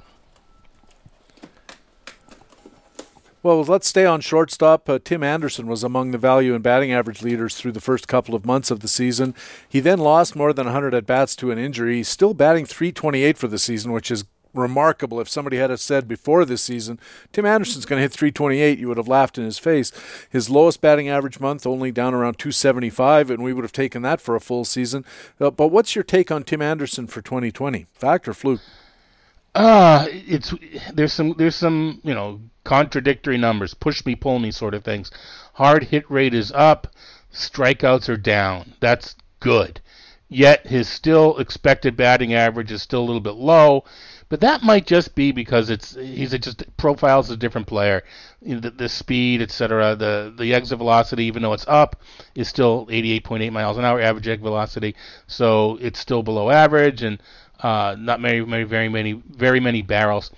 I think to me, he's sort of a 280, 290 hitter, and we talk about fluctuation around batting average. I think he has more variance around his average. I think he's got more high variance than low. I think the floor is pretty safe, but I think we're seeing the upper end. Everything that could go through is going through. Everything that he's hitting, even an infield hit, he's hitting it just far enough away to the shortstop that he has to stretch a little further into the hole and make the throw, and that's just enough to get in the to be safe, etc. So I think it's he shall outperform his peripherals, but the 320 is, I don't know what HQ's expected batting average would be. Probably below 300. I think we're looking at a 280, 290 hitter, which is still good, especially if he's going to run with the success that he usually runs with. The thing that jumped out at me when I was starting to look at Tim Anderson as a 2020 guy is he boosted his hard hit contact rate a little bit from 30 to about 33, but his BABIP went up from 290 to 390. And he's striking out a little bit less, about 5 points less, so you got to give him some credit for that. Putting more balls into plays, as we talked about earlier, is going to help his average, but 100-point increase in BABIP just looks to me like there's a lot of fluke in there. Yeah, and that's what I mean. I took 30 to 40 points off his average, so as far as my baseline goes. So no, I agree. Another shortstop having a terrific year is Marcus Semien of Oakland. There's been a lot of news reports, media reports about the work that he did to become a better defender, which allowed him to stay on the field, and it seems to have washed over into his offense. He's having a breakout year, around $21 5x5 value at HQ. He's got 25 home runs. He's going to be way over 100 runs scored. He's got a shot at 30 homers, 8 bags. 7 caught stealings is a worry, but he's walking a lot more, striking out quite a bit less. Marcus Semien, this seems like a fact to me. What do you think? I think it's a fact. I don't know that I would call it a breakout. I think what he's doing is he's doing everything well in the same year. In 2016, he had 27 homers, and he's hit for higher average the following 2 years. I think this year just everything has come together, and he's playing at the top end of his skill, of his level. You mentioned the bag, 7 of 15. I don't like very much. You could always, you could count on him for low teens, if you will, and maybe he'll get there. Maybe he won't. I don't know, but I've always liked Semien at the price. Now, the question now is going to be, because of this perceived breakout, if with the average being up, what's the price going to be? So I'm curious. I mean, he talked about TGFBI before. He's was it lucky that I've got Semien in his 25 homers on my team, or was it, realizing that he was undervalued at the draft and therefore taking advantage of it? So I think it's a little bit of both. You can be good and lucky at the same time. Josh Bell of Pittsburgh is a bit of a question mark for me. He started off really firing, but he fell off his torrid early pace, but still he's going to finish around 35 homers, 110 RBI, which is worth noting. How will you be thinking about Josh Bell when it comes time to start your 2020 planning? Yeah, you mentioned early, and this is just a he had May. He had 12 homers in May. He had 6 in April, 4 in June, 5 in July, 8 in August. September obviously still unwritten. So 6.485, that's probably an average around 6. It's 23 in those months. So if you average high 5s, low into 6, that's a 35, 36 home run season, and he's going to be closer to 40 because he had 12 in May. So I think we can look at Bell at this point as a 30 to 35 home run guy, and he just had a fantastic May. Had that 12 occurred in August, maybe the narrative would be he's going to hit more next year because he had a great second half. It's just funny how, because the 12 had it happen in May, the narrative, he fell off the table. If the same thing, again, if it's 12 in August or September, the narrative is he's going to do better next year. So there are certain circumstances where I do believe first and second half matter. To me, it happened to be May. Where do you foresee Yordan Alvarez going next year? This is a real interesting thing to me. How likely is he to meet the draft expectations he takes into next year? And where do you think those expectations will set him? Man, I've been thinking about him and Aquino from Cincinnati. I think you can sort of interchange. One's on outfield, the other going to be DH, which matters. But the way that they've come on, and Alvarez had more of a pedigree with Aquino. It's more coming out of nowhere, so the analogy is not perfect, but still they're both just breaking projection systems, as it were. I don't know. I think I've heard talk of second round. Some of these drafts are going on now. He may even come to the point where he's been drafted in the second round as a DH only. It just seems too rich for my blood. This is baseball's hard, and he's good, but is he a 45, 50 home run guy? I just don't know now.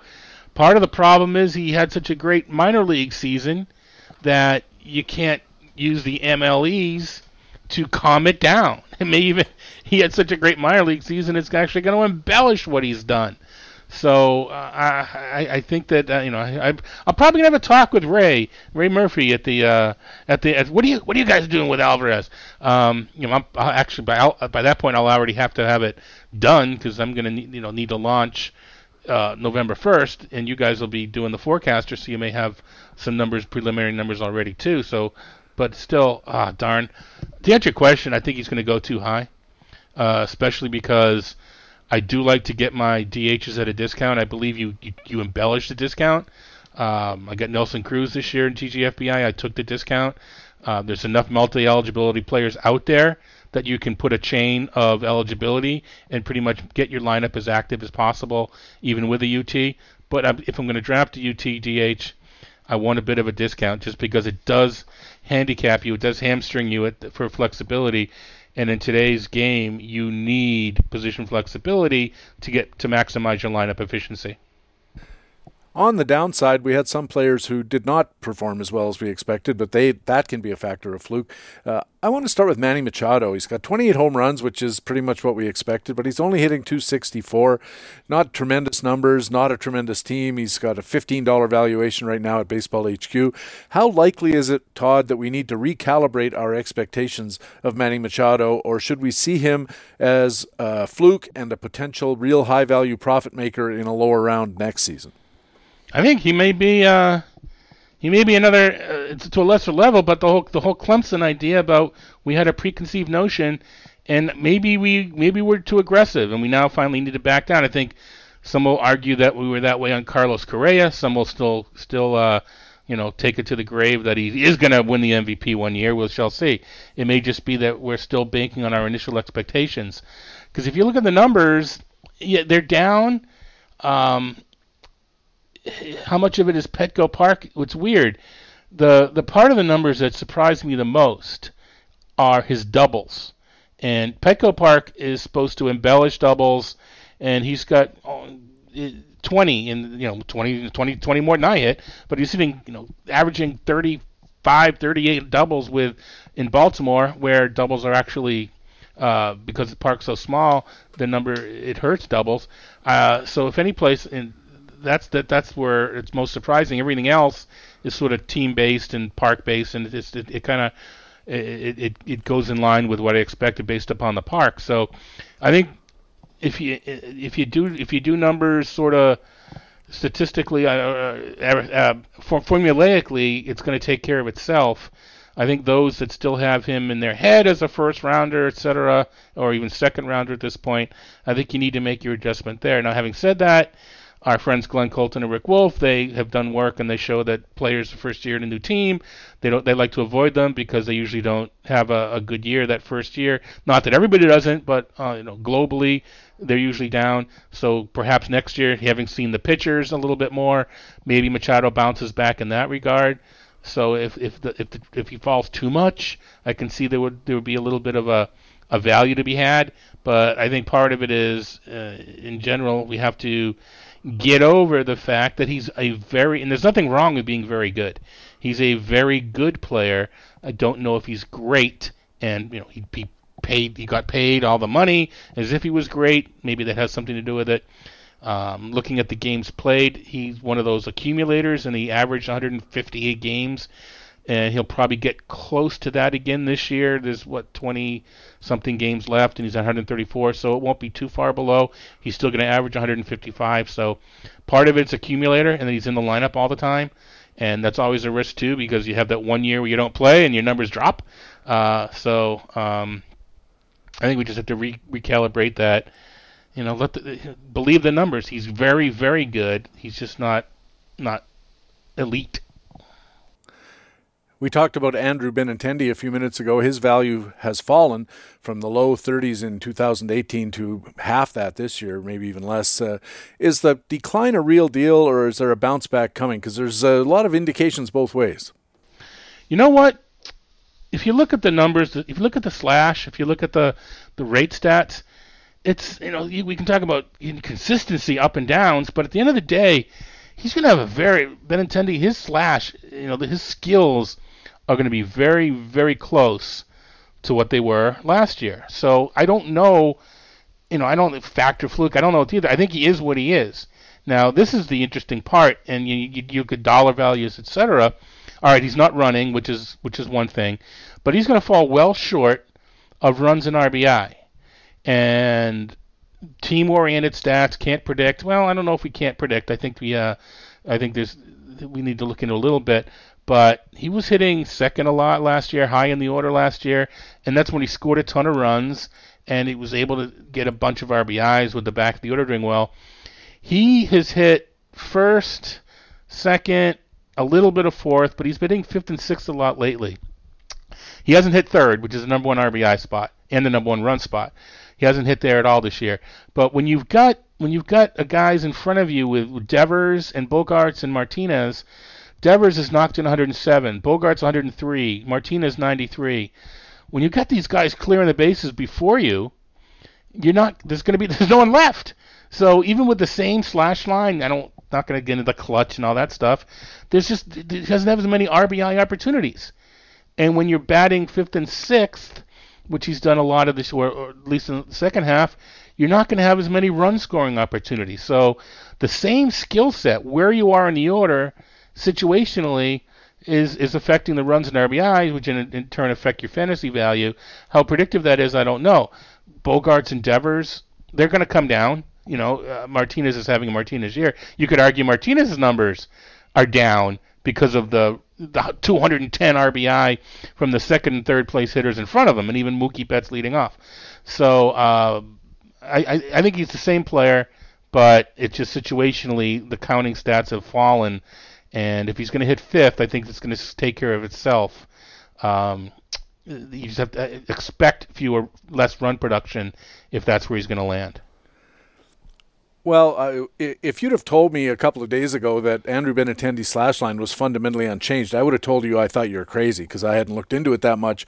I have him on one of my teams, but last year his slash 290, 366, 465. This year 283, so 7 points down, 357, 9 points down, 465 unchanged. And so his slash line is exactly as you said. It's basically no different. And the problem is he's striking out 50% more this year than last. Yeah, there is that. And I mean, again though, the guys in front of him are driving a lot of the guys that he normally they're just having such fantastic years. You've got two guys ahead of you. They're going to have over 120 RBI. How many are going to be left? And at the time, he was hitting first and second a lot early, and those just aren't RBI spots. So, yeah, there's team context. The strikeouts are a concern. In this, he put on some weight. He put on some muscle. He put on some muscle in the off season, and anecdotally, did he lose flexibility? That speed? I don't think so. I think that at that point it is a concern, but it is something I want to at least think about. Part of it was by this point of the year he had felt he had been worn down a bit, so we'll have to see. But he was a little bit bulkier coming in. The power's down a bit, and I think part of it Benintendi too. And I know you compared to numbers, but I think in our heads, I think a lot of people expected improvement, and I think part of the reason he's considered a disappointment is we're comparing him to what the expected improvement would have been, and that did not manifest. So he may be a guy next year that you can get a decent return on investment, although this is more of a game theory sort of thing. He's kind of one of those guys that helps you across the board. It depends if you want to get, as frequent guest Scott Pianowski calls it, category juice. Does he, would you rather have a guy that, all right, I'm going to get my homers here and I'll get steals later, or do you want a guy that's going to get a little bit of everything? You need both, but in the third, fourth, fifth, sixth rounds, it does temper or to shape what you do for the rest of your draft. And one other thing is I wonder to what extent the team or he himself decided that he wanted to change his approach at the plate to hit more fly balls and seek out those home runs. His fly ball percentage is up about 8 points. His line drive percentage is down about 4. His ground ball percentage is down about 4. So he clearly seems to have tried to increase his fly ball percentage, and it worked. The problem is that he's just it seems to be causing him to swing and miss a lot more, and so whatever benefit he's deriving from increasing the fly balls, he's giving right back because he's just not putting balls into play. A couple of Blue Jays prospects with Major League Baseball pedigrees got promoted, and they got some early buzz, but Bo Bichette and Cavan Biggio have been of mixed use. Biggio 12 homers, 9 stolen bases in fewer than 300 at bats, but he's only hitting .212. Bichette has 8 home runs. He's only got 3 stolen bases and 4 caught, and he's hitting .326. How do you rate these two young hitters for 2020? Yeah, I mean it's weird. Biggio. I like Biggio. The batting average is going to be a concern. To me, he's coming as advertised. Biggio is, in that he's filling up the counting stats with the batting average risk. And even in today's day, I think the average is back up a little this year. It had been falling, so I can take back the thought. I was going to say in today's age, 212 isn't as bad as it was. I think it is as bad as it was, but I think there will be some improvement there. I don't think he'll ever threaten to win the batting title or anything. But I think there is some upside, of course. I mean, when you're that low, there's only one place to go. But he is hitting power, is running a bit, and you said fewer than 300, so you double that. That's a 20 season, if not higher. If he's hitting higher in the order and getting 650 at bats. Although you're saying at bats, not plate appearances, so 600 is about right. Bichette, one of those like Fernando Tatis, where there's not going to be enough time for the regression that should have happened to bake in, so we're going to be left with a really, really high number, and as far as batting average goes, and have to regress it based upon some of the StatCast data, etc., regress it on our own expected batting average. But like them both, I think the name value may drive me off of Bichette. I think that the inverse might happen for Biggio. I might be more into Biggio than others. One reason being I'm less concerned about batting average. There's so much volatility there that give me the counting stats and I'll figure batting average out. Bichette, I think, is hitting all those doubles and everything else, getting his name in the limelight. His price might be too high.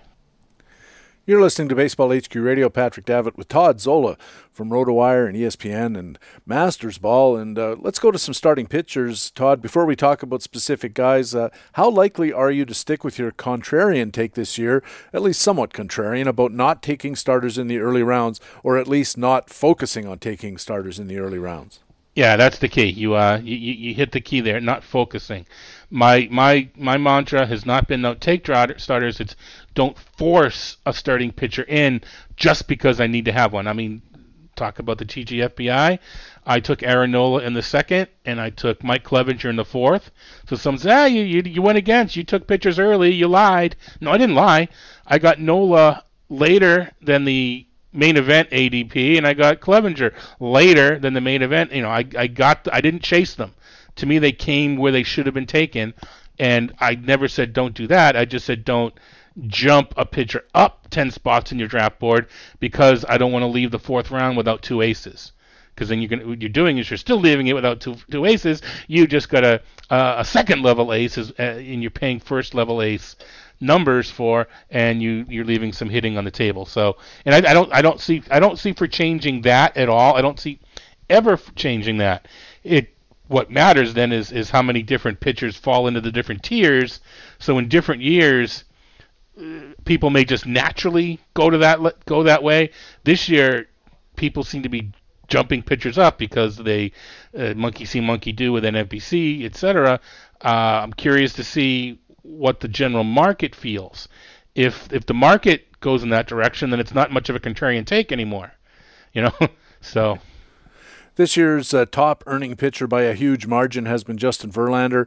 Of course, we all know he's having a Cy Young caliber year, 256, 077 decimals, 257 strikeouts, and 193 innings. This guy's been absolutely everything that we could have hoped for. Does he top your list in 2020? Yeah, probably. I have to decide what we're going to do for age. Listen, the guy just threw a no-hitter, right? So how much can you downgrade him for age? I think at this point I don't know who I'd have above him.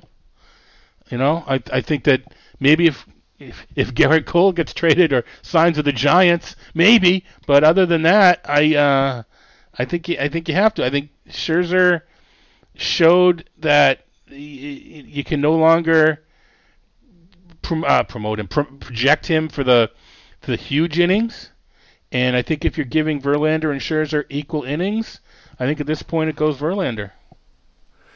Well, you mentioned the influence of old-timers in the top 10 values this year. Zach Greinke's 5th overall. Scherzer, you mentioned, is 8th. Clayton Kershaw, how about that? A nice bounce back to sit 10th. How much do you believe in each of these guys given their age, and how would you rank them as far as going into 2020?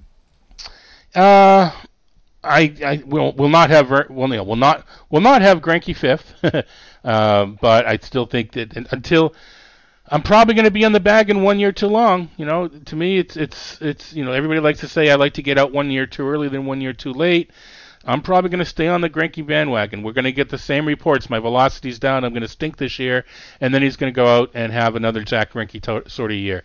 So he'll probably be maybe top 20. I don't see him fifth. Scherzer, I guess it's going to have to talk to more of the injury, Stephania Bell and Jeff Stotts from RotoWire, and I know maybe even drop Rick Wilton a line. We hear backs are bad. I don't know that this is the same problem with Scherzer when it's muscular. So I'm gonna want to find out if this is now an issue that we have to worry about every year, or do you just happen to hurt a muscle and we don't need to worry about it next year any more than we would before the injury. So I think that, but even so, just getting older, I don't think we can give him 32 starts at 7 innings apiece anymore. I think you have to temper that down and project for 200 innings and not 230, and that's just going to organically bring the formulaic rank down. Kershaw, I guess it's a bounce back, but he's done exactly what we thought he would if he stayed healthy. Now he just happened to miss games early, and he hasn't missed any at least yet. So he's going to get the same 24, 25, 26 starts as the past few years. To me, it's a little encouraging that he made once healthy, stayed healthy, but I don't think you can give him 32 games next year. Strikeouts are down a bit, but he's probably top 10. He's not, with the strikeouts are down, he's not going to finish top 5, but he's in the back end of the top 10 anyway. Some high-ranking surprises this year, a youngster, Shane Bieber of Cleveland, and an older fella, Charlie Morton of Tampa. How high will they be on your top starters list? Yeah, I think Bieber, he was popular looking at the high BABIP last year, etc. I don't think anybody expected the strikeouts to land where they were. So I need to take a little bit harder look at, where do I expect the strikeout rate to land. But I think he's every bit deserving of a top 20 rank. Morton's weird. And earlier in the year, it was one of those, he's out pitching his peripherals. And whenever I did my pitching rankings on RotoWire, it's like, why do you have him so low? It's like, well, look at his xFIP, look at his expected ERA, and usually luck goes away and the pitcher's numbers bloat a bit. Well, sometimes you get better. Sometimes you get higher skilled, and it sort of fights the regression. Maybe the regression's there because regression can't be controlled, but the skills mask the effect of it. And that's kind of what happened with Morton. But he's going to get a year older, and I think that he's sort of at the upper end of his skill range. I think that he's probably going to be in the top 25, but I think you do need to temper innings, and I think that'll drop him down to somewhere between 20 and 25 for me. I'm going to assume Garrett Cole is high on everyone's 2020 lists. We talked about him a moment ago, but how much concern should there be? You mentioned a possible team change, and boy, if he goes to some place with a huge outfield and good defenders out there, that might change your tune and raise him on your list. But he could also end up in Yankee Stadium. I mean, they have the money, God knows, and what if he ends up in a place like that with small parks, good hitting teams that you're playing all the time? How much influence would that have on Garrett Cole's valuation for you?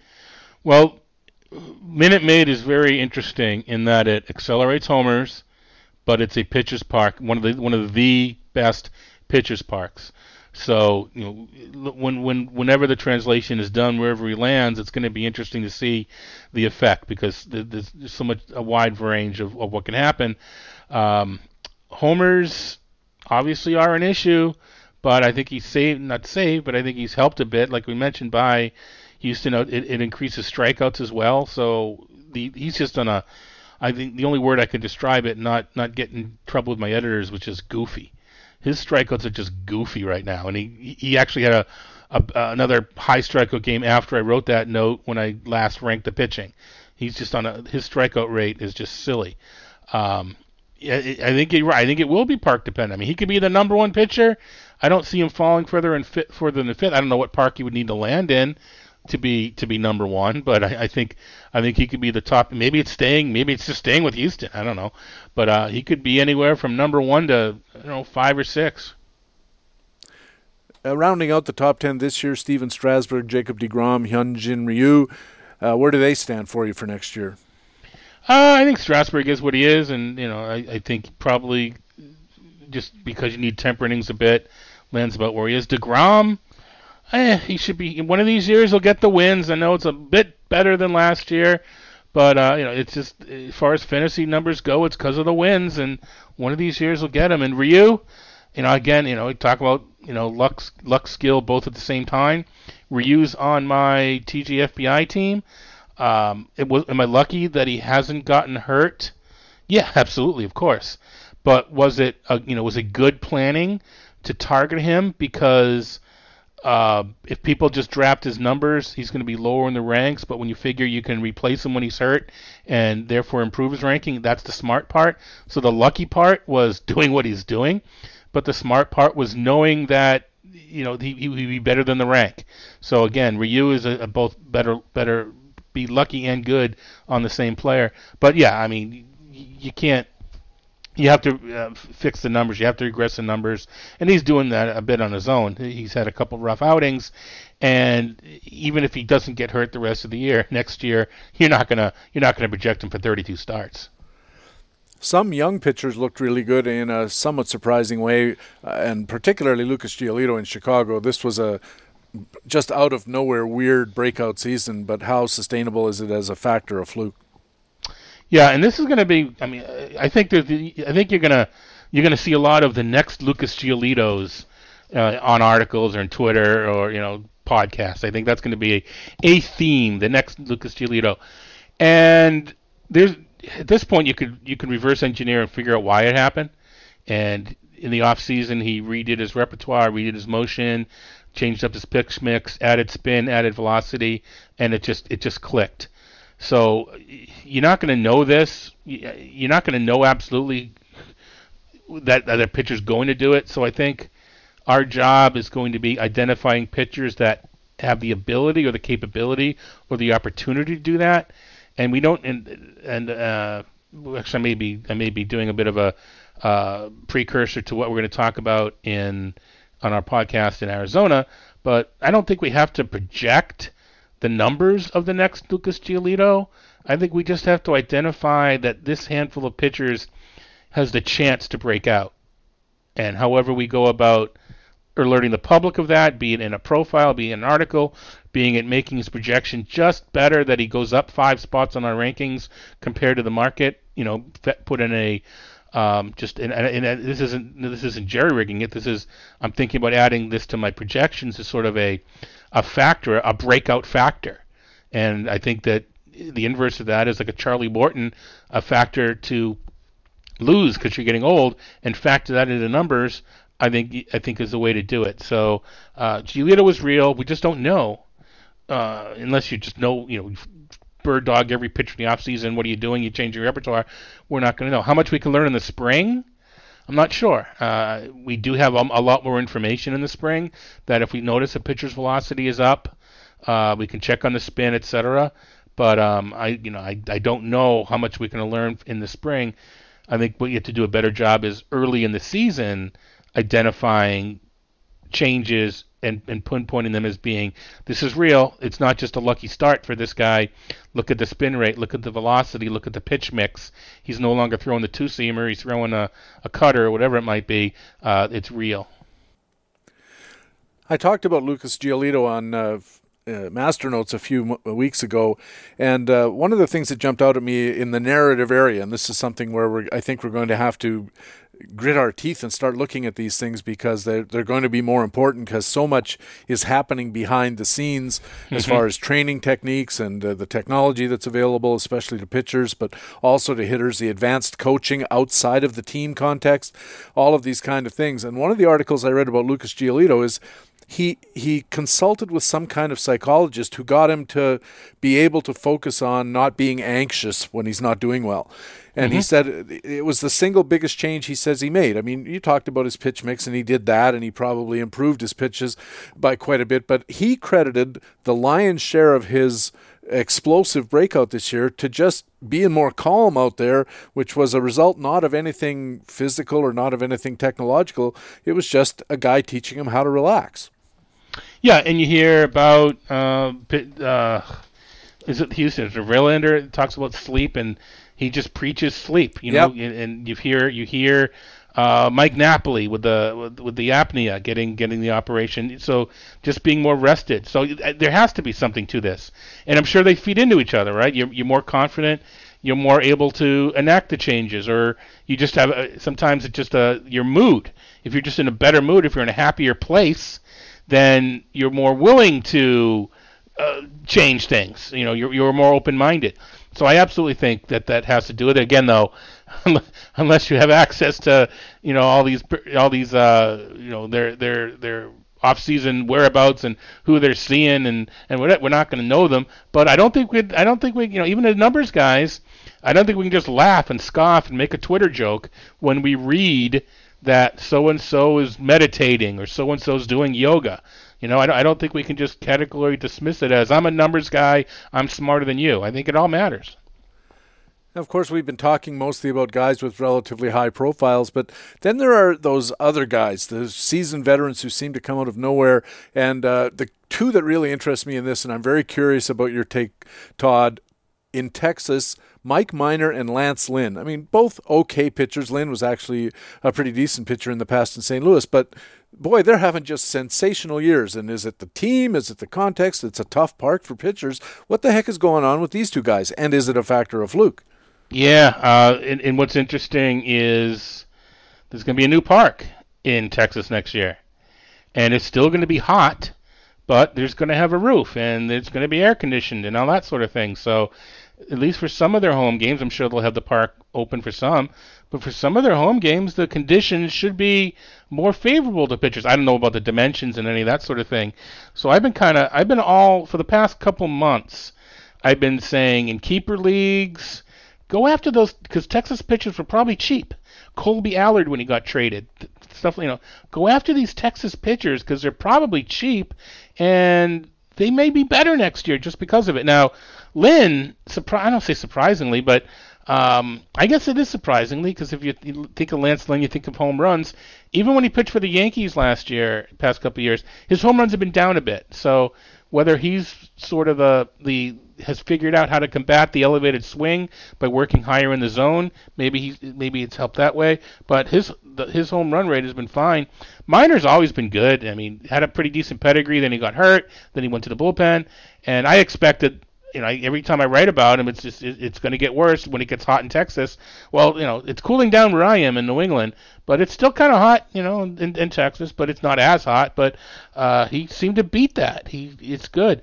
I haven't dug deep yet. Sort of offhandedly, I do like them both. I don't expect a huge fall, and I think the whole narrative about the park, I think it's actually it's not Globe-like Park. I think it's be Globe-like Field.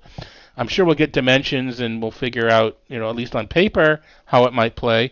But I don't think it could be any worse. I mean, last year, and when it was hot across the country, it was a more friendly hitter's park than Coors Field in both homers and runs. So it can only help. I'm going to be on them both, but I don't know that they'll repeat this season. We mentioned guys who are working on the technology and on the advanced training and stuff, and the poster child for it is Trevor Bauer. And this year started off pretty well, got a lot of strikeouts, but 4.50 ERA, 129 WHIP. This is not great. Very enigmatic guy. Is he an opportunity for next year in Cincinnati, or do you find him to be more of a high-risk gamble? Yeah, take his numbers the last 4 years, take away the name and everything that goes with it, and you say, man, last year was a fluke. Right? I mean, the 18, sorry, this is 19, so 16, 17, and 19, the numbers are almost very close within variance. And last year, it was different, and he just gave up so many fewer homers. So did he figure something out to give up fewer homers, or was it just dumb luck? And I think it's probably a little bit of both. then Ron Chandler's old, once you own a skill, you can display it again. But shouldn't you always have, once you show that you stink, you should be able to stink again too? So which way does it go? I'm skeptical. I think people are going to overpay for the name and the numbers and the story, and maybe I get burned. Maybe he returns to last year's level. I don't know. The skills are definitely there. The strikeouts are definitely there. I can hear a lot of people saying, "Well, I'm going to draft him because I know I'm going to get strikeouts, and we'll see what happens after that." Well, that's what happened with Germán Marquez this year. So I'm going to go with your high-risk gamble choice. Yeah, I think that track record goes back to 2015. As a matter of fact, you mentioned ERAs in the mid-fours, home run per fly ball rate 11-12%. Very consistent except for 2018. I think you're right about that. I'm interested also in what you think of Jose Barrios. For the longest time, we've been expecting this guy to be an ace, and now he's wrapping up a third straight low to mid-teens dollar value season. Capable, competent pitcher, good SP 2.5 or 3. As he goes into 2020, he'll be 26 years old. How likely are we to see something new from Jose Barrios, or have we seen what's new in Jose Barrios? Don't know, and he's a guy that I need to take a deeper look at, because, again, part of what I'm going to do is I don't think we need to identify exactly what the next Lucas Giolito is going to be. I think we just need to identify that he could do it. I'm going to have certain, check marks, pedigree, spin, this, that, certain things. And if a pitcher shows the potential for getting better in an X amount of these boxes, then he's going to be on my breakout list. I have not done the work yet for Barrios, but that's what I want to see. Is there latent improvement that isn't yet being reflected, or is there room for latent improvement, or is what you see what you get, which isn't terrible, by the way, right? We know that, but yeah, is there the next step, perfect age, that sort of thing? So he, on the surface, it seems as though there should be, but again, I don't want to just predict it. I want to say this is why I think Barrios is going to improve markedly next year. And finally, a couple of pitchers, Chris Sale and Noah Syndergaard, top 2 rounds pitchers, have both had down seasons. How much do you think their underperformance will affect their draft status for next season, and how much should their 2019s affect their 2020s? Yeah, they're both interesting, and well, we're going to have the cop-out that all we need to do is factor injury risk in, and we don't, we can shy away from having to predict the numbers, because the injury risk we're going to factor in is going to bring the numbers down, etc.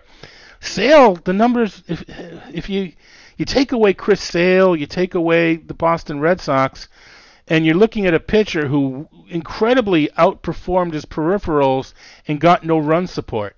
But because it's Chris Sale and because it's the Red Sox, it's he stinks, this, that, the other. Now the whole injury concern as well.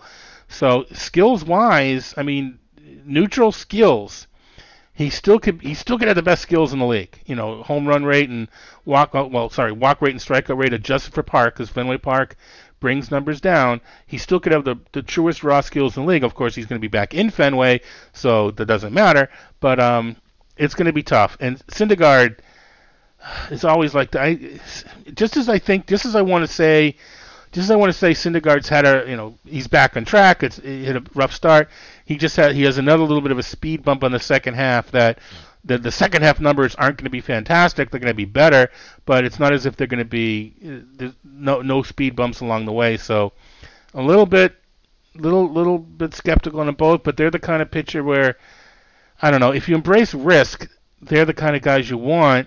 But I'm going to be more of I want to embrace risk on batting and sort of, at least in my mind, be more stable with pitching. If that gets me off of these guys, I guess that gets me off of these guys. It's kind of a, if our friend Kimball Crosby talking about, now I'm really dropping names, first pitch form, he always sort of, lamented, how come you guys all play 10 and 12 leagues? You should play one NAL, one AL, and one mixed, and that's it. And even that's too much, kind of being little paraphrasing. But, if I play 10 leagues, I want Chris Sale in one of them. I'm not that's the sort of thing, and that's the way we think nowadays, I guess. But I am a little bit skeptical. On the other hand, having seen him, wasn't quite as bad as people make him out to be, or maybe I'm just echoing Red Sox fans and how bad they're saying he's pitched compared to people that play fantasy that look a little deeper into the numbers. And finally, Todd, let's just look briefly at the reliever situation. This year's top value closer, Kirby Yates of San Diego, 92 strikeouts in 50 innings, which is fantastic, a 1.29 ERA, 0.92 whip, and he's closing in on 40 saves for a team that doesn't win a ton of games. Is Yates a fact as a top closer, especially for next year, or is he more of a fluke? These kind of things happen with relievers a lot. Well, he's a fact that he's this good. Whether or not he gets the number of saves or not is the question. That's just the way it always is going to be. I had Yates, on my TGFBI team. Again, lucky or good. I didn't want to pay for a top closer because I knew we could get Kirby Yates a little bit later, and he ends up being the top closer. So I think the skills are real. The number of saves, you're going to project him for some saves just because the team's going to win some more games, and saves dovetail on team wins, and they dovetail on team ERA. Not a huge correlation, but better than anything else. And in both factors next year, San Diego should be better. So I don't know how many saves I'll project, but I'll probably project more saves for Yates than any other pitcher. On the other end of the scale, Edwin Diaz was a complete dud for the Mets, and here's a guy who was last year's genius, running up saves like crazy, and he's got horrendous decimals this year. He does have 25 saves, and give him credit where it's due, but he lost the closer role because his ERA is over 5 and his whip was around 140 or 150. What are his prospects for 2019? Do you have any track record or any research that you've done about closers or high-quality relievers who have a down year and how likely they are to rebound? No, it's just the sample is just so small, and there's so little margin for error, and I don't know. And Diaz, is it 2 years ago that Anthony Swarzak actually had when they were both with Seattle, he had a better season than Diaz. I mean, this isn't the first time that Diaz has struggled. When closers come off an incredible season, we just jump him way up. Blake Trinan this past year. So it's part of it's both the elegance and frustration with having to do what we do and project and or draft closers. So there's so much risk or just so much variance there that if I'm either want someone up at top who I feel safer about, and this is the guy that paid top dollar for Blake Trinan, so it sometimes backfires.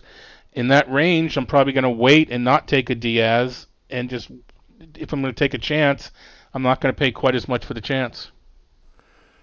And as usual, we had some out-of-nowhere closers this year. A lot of guys who probably were picked up in year. Liam Hendriks, Emilio Pagan, Brandon Workman, Taylor Rogers, guys like this. How can we assess the likelihood of any of these guys retaining the closer role into 2020 and succeeding with it? Yeah, it's going to be tough because we're talking, team context. The Rays, they like to play around, and you talk about with Liam Hendriks on Oakland. There's how many years does Oakland have the same closer? Brandon Workman with Boston. Do they go out and sign somebody, or is Workman the guy? So it's going to be tough, and I think this is probably going to come up when we at my first pitch with you mentioned before. With the ball, in that part of it has to do with the overall run environment and just the way things are, and the way categories now lay out. They're the same number of saves in the league, but there's fewer saves in the fantasy pool just because they're spread out differently. And whereas you needed to get two closers before, again, I'm going to reference my silly TGFBI team. I've had Kirby Yates all year, but I haven't I've bounced guys in as my second closer. I don't know that strategically, if you need to get to what you consider to be comfortable closers, I think you can get one comfortable closer, whether he turns out comfortable or not, who knows, but one in your head comfortable closer, and as opposed to where before we used to, throw darts at our third closer. I don't know that we need the third closer as much anymore because you just don't need as many saves, and maybe a bit less comfortable there with your second closer, and it frees up a spot to fortify hitting or starting pitching, and wait on a second closer. So I think if anything else, is strategically, game theory wise, the fact that all these names you're mentioning are coming up, you just don't need the number of saves anymore. You need to land in the middle. You need that guy to get your 40 saves to get you to the middle, and then you don't need as much to gain points over that. Well, since you're talking about game theory, this raises the question about that comfortable closer. Some of the top guys did return value, maybe not big profits, but you didn't lose anything on Aroldis Chapman or Brad Hand or Roberto Osuna. But I remember in the not-too-distant past that guys did lose money on Aroldis Chapman and Roberto Osuna for varying different reasons. Should we still be thinking of bidding into the high teen dollars, sort of early 6th round, late 5th round on these so-called established closers? Are they safe enough? Yeah, that's why you're the best, PD, because you're gonna call me on this theory. It's one thing to say it, but tell me who you're gonna draft. I was thinking about this. There aren't a lot of comfortable closers. How many? Even in the playoffs, how many comfortable closers are there? And Yates maybe. Is Vasquez, Felipe Vasquez at this point one? There just aren't a ton of them. So you try to find the guy that you trust in that middle range that could jump into that top range. Far too early to make that assumption or make that call. You need to see what teams are going to do. But I think if you don't pay for it, I think you need to have somebody in mind. And Kirby Yates and Brad Hand were a couple this year that you can just tell. The early mocks, the early ADPs. This guy's going early. Yates is I don't have to draft Trinan. I can draft Yates or whatever. I don't know who those guys are going to end up being, but if you're not comfortable with someone in that middle that's going to make the leap. And I know Jason Collette was on Kirby Yates all year long, so I'm not the only one. If you don't have that guy in the middle, then I think you do need to invest in one of the few that you do consider to be safe. And again, now it's buyer beware, because they're not always going to end up safe. And I'll point again to Blake Trinan, who was one of the many reasons my labor team is terrible. Todd, before I let you go, maybe you could tell our listeners about the panel that you'll be on this year, hosted by Ron Chandler at First Pitch Arizona. I was on a Ron Chandler organized panel last year. It went very well. He's a very conscientious guy, as we both know. Tell our listeners what the panel's about and what your take's going to be. Yeah, we are going to talk about the baseball, and I think Ron's calling it "It's the Ball, Stupid." And it's a full length panel. It's an hour and a half long. I forget exactly the length of it. And we're basically gonna, as you know, Ron will send us some questions, but we all get a chance to talk. Whatever.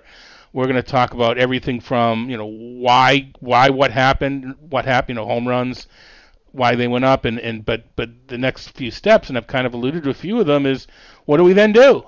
All right, the ball is home run. This is the home run rate. This is the strikeout rate. What do we now have to do on our fantasy teams to combat that, or to leverage it, or to take advantage of it, or to win knowing this? So I think that's going to be the fun part, is the game theory involved, and I've alluded to a couple already as far as where I'm going with it.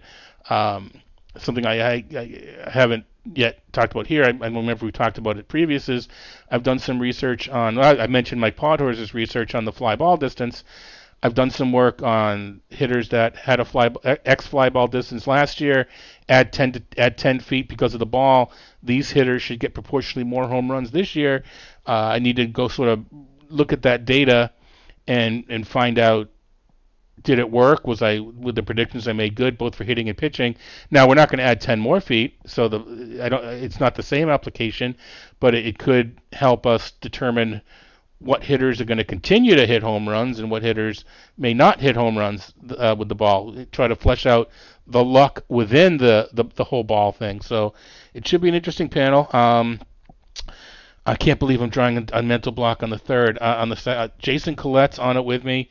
And I'm going to have to profusely apologize to somebody who I'm forgetting is Tristan, of course. Tristan Cockcroft is the ESPN is the other member of the panel. Sounds like it'll be a terrific time, a very interesting topic, and as I said, Ron really knows how to organize a panel, and his real gift is apparently getting top quality guests like Todd Zola. Todd, thanks for everything you've done today and all throughout the year. The talks that we have offline and just talking about baseball and life in general, it's just a real treat to have a friend like you and somebody who contributes so much. I do appreciate it. Thanks a million. All right, we'll crack one open at the fire pit. Todd Zola writes for Masters Ball, ESPN, and RotoWire, and has been a tried and true friend of the Baseball HQ radio podcast for these many years. And that's Baseball HQ Radio for Friday, September the 6th. Thanks very much for taking the time to download and listen to show number 38 of the 2019 fantasy baseball season, our last show of the regular season. We will be back again during First Pitch Arizona, probably October 11th or 12th. And I'll be appearing on some other fantasy podcasts over the next little while. I'll tweet that news out as it happens. I also want to thank our guest for this Friday special edition, Todd Zola from Masters Ball, ESPN, and RotoWire. As I said, Todd's been a great friend of the show for a very long time, and I'm always glad to have him on for an extended chat. I'm Patrick Davitt. I was your Master Notes commentator all year and the host of Baseball HQ Radio. I sure hope to see you on the BaseballHQ.com subscriber forums. I'd like to see you at First Pitch Arizona. If you come by, make sure you find me and say hello. Also, remember you can stay in contact with Baseball HQ on Facebook and a Twitter feed at BaseballHQ. You can also follow me on my personal Twitter feed at Patrick Davitt, where you'll always be the first to know when a new podcast is available. Please tell your friends about Baseball HQ Radio. Take a second to go to Stitcher or Pocket Cast, iTunes, wherever you catch your pods, and leave Baseball HQ Radio a good review and a rating. It really does help us find new listeners, and that helps us keep the podcast going. And again, thanks so much for listening. I do appreciate that you take the time to listen to the podcast with fantasy baseball intelligence for winners. It is Baseball HQ Radio, and so long.